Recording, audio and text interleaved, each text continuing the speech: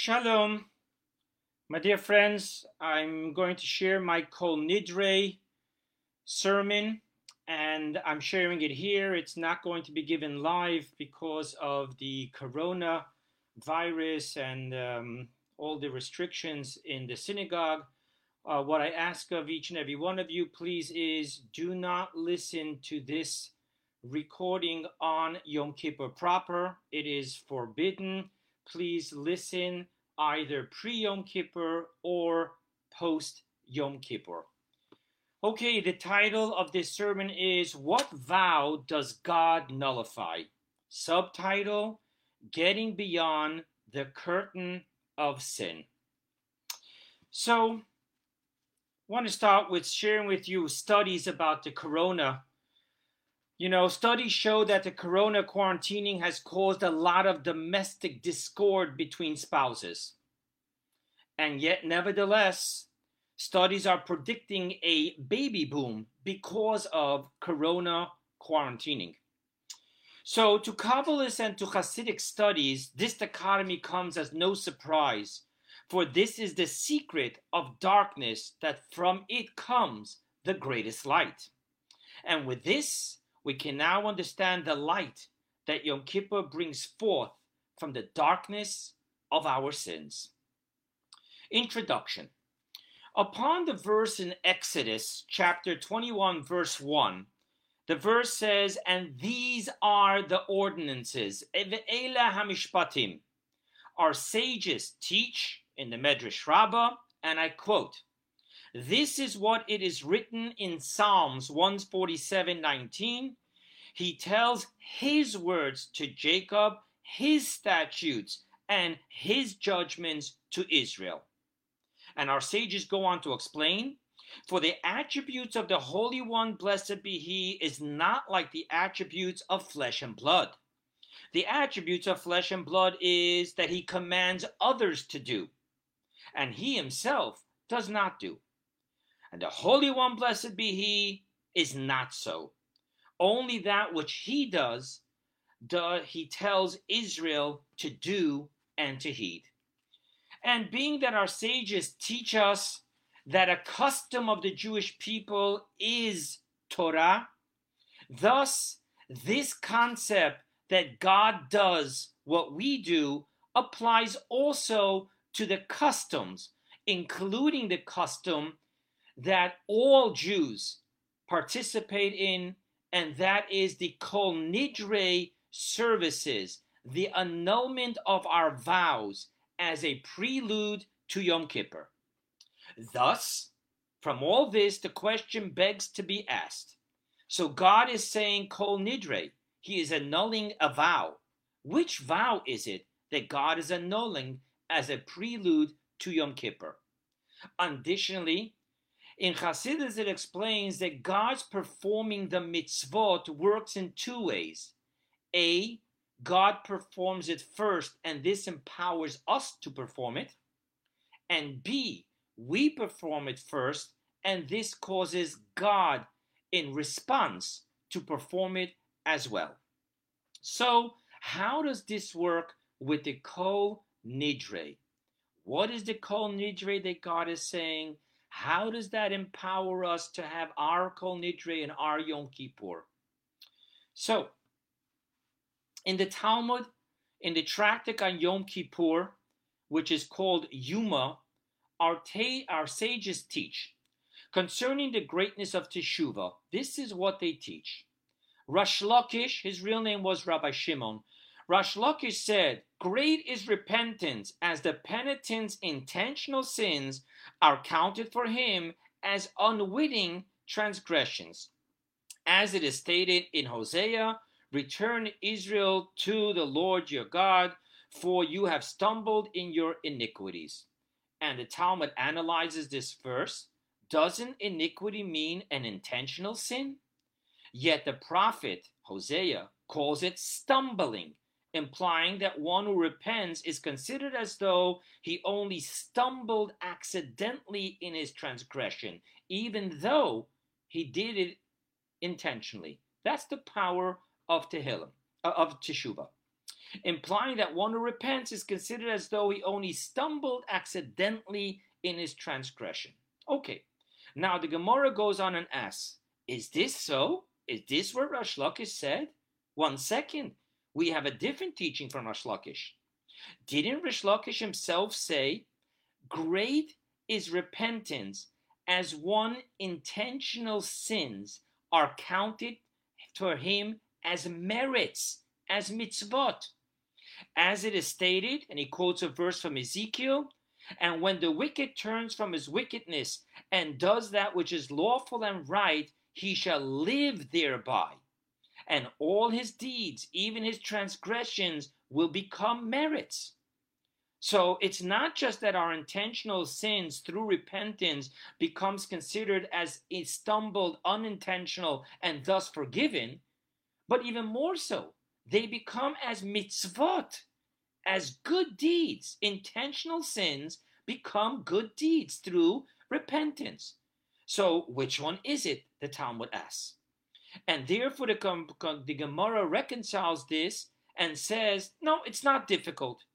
Here, when one repents out of love, the big sins become like mitzvot, merits. There, when one repents out of fear, the sins are counted as unwitted transgressions. So there you go.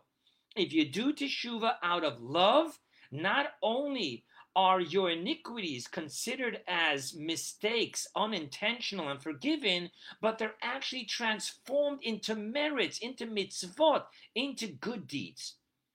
Now, in Kabbalah and Hasidus, they explain that the difference between teshuvah out of love and teshuvah out of fear is the difference between the teshuvah of Yom Kippur and the teshuvah of all year. Now, on the 10 days of Teshuvah from Rosh Hashanah to Yom Kippur, we recite every day in our prayer psalms, chapter 130, which begins with Shir HaMalot, from the depths I have called you, O God. Now, the question here is, why depths, plural? It should just say from the depth. And the answer is that there's two types of depths. In the heart, there's the outer heart and the inner heart. The outer heart is the depths. The inner heart is the depths of depths. What's the difference? The difference is that the outer heart, the depths, is influenced by the mind. Our feelings, our reactions, our paradigms are all affected by what the mind perceives. However, the depths of depths, the inner heart doesn't answer to the mind's perceptions and paradigms and understanding. Rather, it is an expression of our core being. So let's look at the difference. The heart that is affected by the mind understands that sins create retribution, and thus the mind perceives a fear of sins, and thus the repentance is one out of fear. That is the level of teshuvah that we do all year round. And thus, it helps us to turn our intentional sins into unintentional mistakes, and thus we are forgiven. However, on Yom Kippur, when we call out from the depths, the plural, the depths of our heart, which talks about the core being of our soul, which is truly a piece of God, this teshuvah is the teshuvah of love. Now we can understand what the Yom Kippur process is all about. It's about taking our most intentional sins, distasteful, and transforming them into actual gems, sparkling, brilliant mitzvot, which God adores. Now, let us turn to God's vow. What is the vow that God made that before Yom Kippur can transform our sins into brilliant, shining mitzvot? God has to do something. He has to annul a vow. Which vow? So now let us turn to God's vow. In Genesis, as we are told of God's creating the universe, on the sixth day, the verse states, and that's chapter 1, verse 31, and it was evening and it was morning the sixth day. Now, our sages note the additional prefix of the hey to the word sixth, meaning hashishi, the sixth, when in all the 5 previous days, the verse did not have the prefix hey to the number. It just read, it was the evening and the morning of day 1, of day 2. It doesn't say the day 1, the day 2.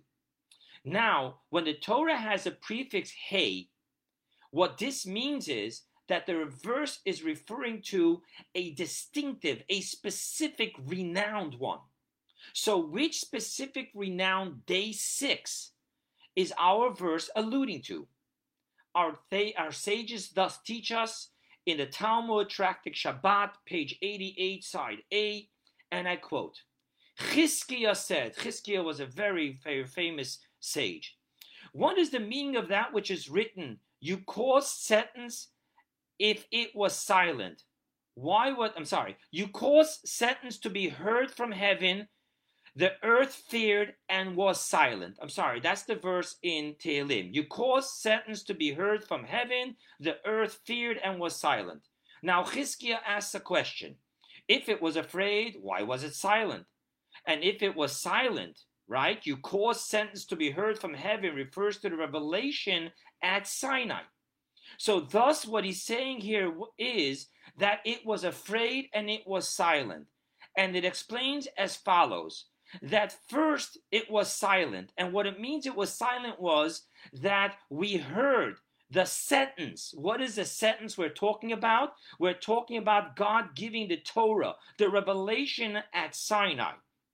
And why was the earth afraid after this silence? And it says, it is in accordance with the statement of Resh Lakish. Once again, the Resh Lakish, the name of Reb Shimon. Resh Lakish said, what is the meaning of that which is written? And there was evening and there was morning the 6th day. Why do I inquire the superfluous letter hey, the definite article, which does not appear on any of the other days? It teaches that the Holy One, blessed be He, established a condition with the act of creation and said to them, if Israel accepts the Torah on the 6th day of the month of Sivan, there you have it, the distinct 6th day. On the 6th day of Sivan, when we were given the 10 Commandments, if we will accept it, you will exist. And if they do not accept it, I will return you to the primordial state of chaos and disorder. Therefore the earth was afraid until the Torah was given to Israel, lest it be turned to a state of chaos. Once the Jewish people accepted the Torah, the earth was calm. Okay, so I kind of tripped over my tongue. So let me just give it in 2 seconds.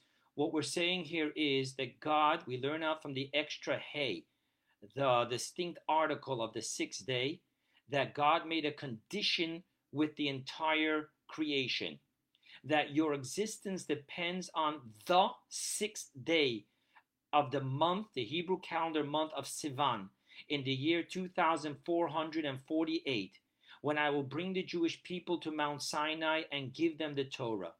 If they accept it, then you continue to exist. If they don't accept it, everything will be returned to its primordial state of chaos. Now, you see here, there was a condition, a vow, that if you will call it a vow, that God made with all of existence, that it would depend on the cause and effect of the Torah and the Jewish people's adherence thereof. Let us take this one level deeper. After the flood was over and Noah brought offerings to God, the verse states, and the Lord smelled the pleasant aroma, and the Lord said to himself, I will no longer curse the earth because of man, for the imagination of man's heart is evil from his youth. And I will no longer smite all living things as I have done. So long as the earth exists, seed time and harvest, cold and heat, summer and winter, and day and night shall not cease. And then God goes on to say, and I, behold, I am setting up my covenant. Okay? So once again, we're seeing here, God made a covenant, a vow with the universe, that God will always keep the lights and the vessels balanced. so that they would never experience the shattering of an imbalance. Thus, the verse in Psalm tells us, "For a sun and a shield is the Lord." Over here, Lord means, the Hebrew word is Havayah, the ineffable tetragrammaton. God, Elokim is the name, upon which our sages explain that the vessels Elokim will serve as a finite shield in order to contain a balanced revelation from the infinite light of Havayah. Even more so, even the infinite light of Havayah, the ineffable tetragrammaton, the light, is balanced through the four letters of the name of God. Yud, which is a dot, contraction; Hey, expansion; Vav, a line drawing downward; and another Hey, expansion here below. The point, what I'm saying here is that we can now understand the vow, the condition, and the covenant that God must nullify as a prelude to the Yom Kippur transformation of sins into merits. And this nullification of God's vow is hinted in the verse of purification for Yom Kippur. In Leviticus, the Torah portion that talks about the day of Yom Kippur, and we read it on the Torah on Yom Kippur, there's a verse there, chapter 16, verse 30. "And for on this day he shall effect atonement for you to cleanse you before the Lord, Lifnei Havayeh. You shall be cleansed from all your sins." Now, in Kabbalah and Hasidus, the words Lifnei Havayeh, before the ineffable tetragrammaton, before the infinite light, you shall be cleansed, means that to reach the possibility of being cleansed for our sins to be transformed into merits, we must reach above, before, beyond the infinite light of Havayah, which is connected and locked into the vow, condition, and covenant that God made. So there you go. In the covenant of orderliness, cause and effect, Torah, sins and mitzvot, vessels and light, balanced vessels and light, finite expansion and revelation of light, is all locked into this vow of orderliness, cause and effect. And in that level, you can turn sin into mitzvot. Sin is darkness, mitzvot is light. So in order to really accomplish what Yom Kippur needs to accomplish, there needs to be an annulment of this vow that God made to keep the orderliness and the boundaries. And thus, the verse tells us that to reach the atonement of Yom Kippur, we need to go Lifnei Havayeh, above the infinite light, into the essence.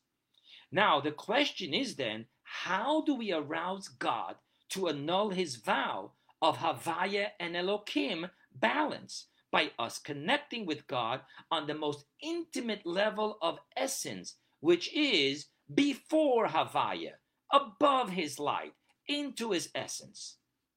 To understand this, we must understand the reason why it is that only while we are physically alive can we do Teshuvah, repentance. While after the soul leaves the physical realm, a person passes away, she, the soul, cannot do Teshuvah, but must go through the painful forms of purification through the process of purgatory and the likes in order to be cleansed from sin. The answer is that the spiritual realms of divine light and vessels is called, Hebrew word, Seder Hishtalshilus, order of evolution.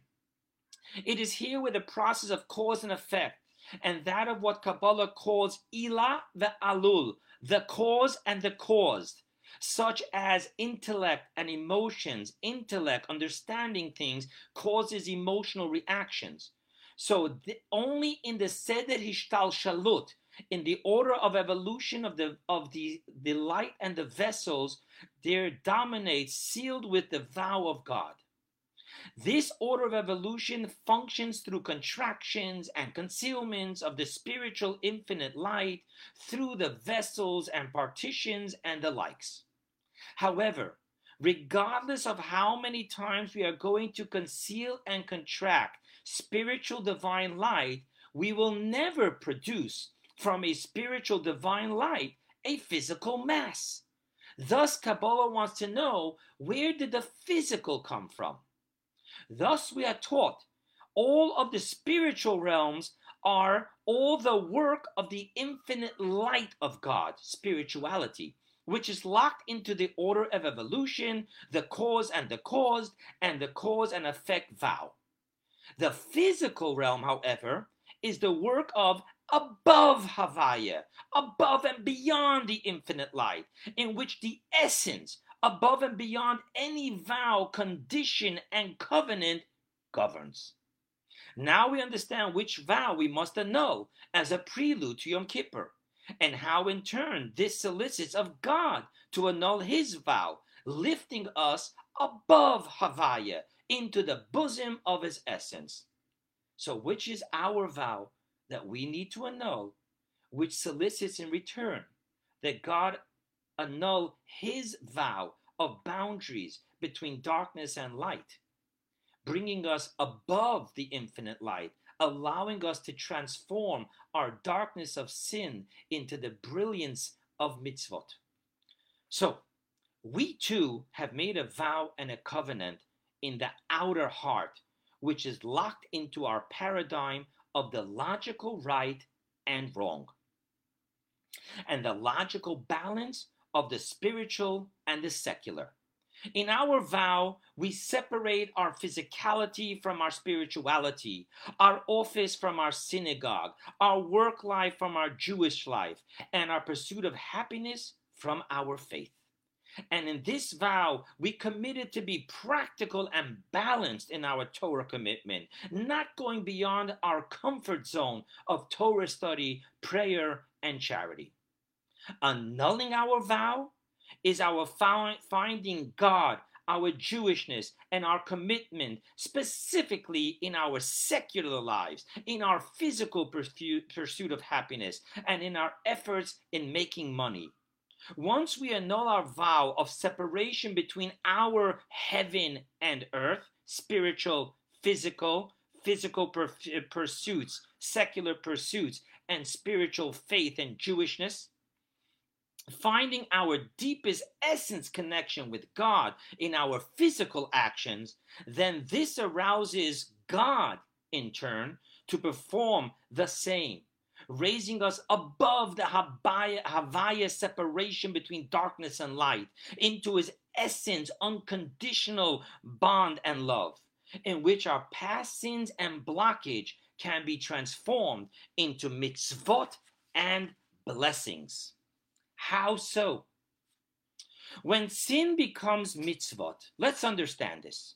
Our sages explain that the word mitzvah, commandment, good deed, comes from the word tzafsa, which means chibur, connection and bonding into one. And the word avera, sin, comes from the word over ritzono, crossing, turning away from his will. Thus, the soul of a mitzvah is that it connects us face to face in becoming connected to God. And the soul of an avera, a sin, is that we have turned ourselves away from his will, his face, and are now in a back-to-back disconnected relationship with God. However, when sin becomes the very impetus of our remorse, repentance, a potent drive, and a yearning to return and connect face to face with God, then ultimately what's happening here? The sin became a mitzvah, as it now caused us to ultimately bond and connect with God. In the order of evolution of light, darkness, sin can never become light, for they are infinitely distanced and separated from one another. However, in the physical abode of God's essence, in which everything, even darkness, is God, and God is everything, we can transform darkness into light and an intentional sin into a mitzvah. How? By simply utilizing the sin to do what a mitzvah does, to connect us to God, driving us to Teshuvah, repentance, return. So, Let's get physical.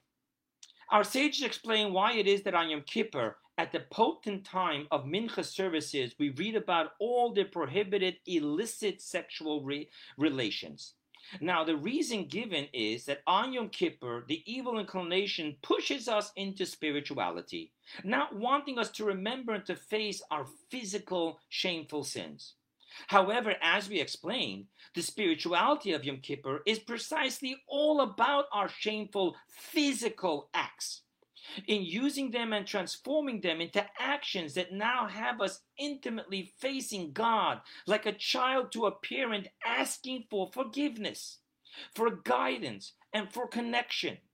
Hence, our sages instituted that we read and face our ego and shame, and to read about any and every physical sin that we may have done, as shameful as they may be, so that we can repent for every one of them, transforming them into brilliant, shining mitzvot connections with God. So, in closing, Rabbi Levi Yitzchak of Berditchev once approached the shtetl ganef, that means the village thief, and said to him, I envy you. Ich bin de mekane. The thief sadly and shamefully responded, Rebbe, why do you mock me? To which Rabbi Levi Yitzchak responded, Chas v'shalom, heaven forfend. I deeply and truly mean what I say. Don't you see, Yossel? That was the ganef's name. If you do Teshuvah, your sins will become shining and brilliant mitzvot in God's eyes, far greater and more brilliant than any of my mitzvot.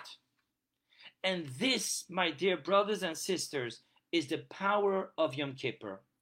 If we can only annul our partition, keeping our sins and physical pursuits away from God, let us bring our sins to God, and let our sins bring us to God.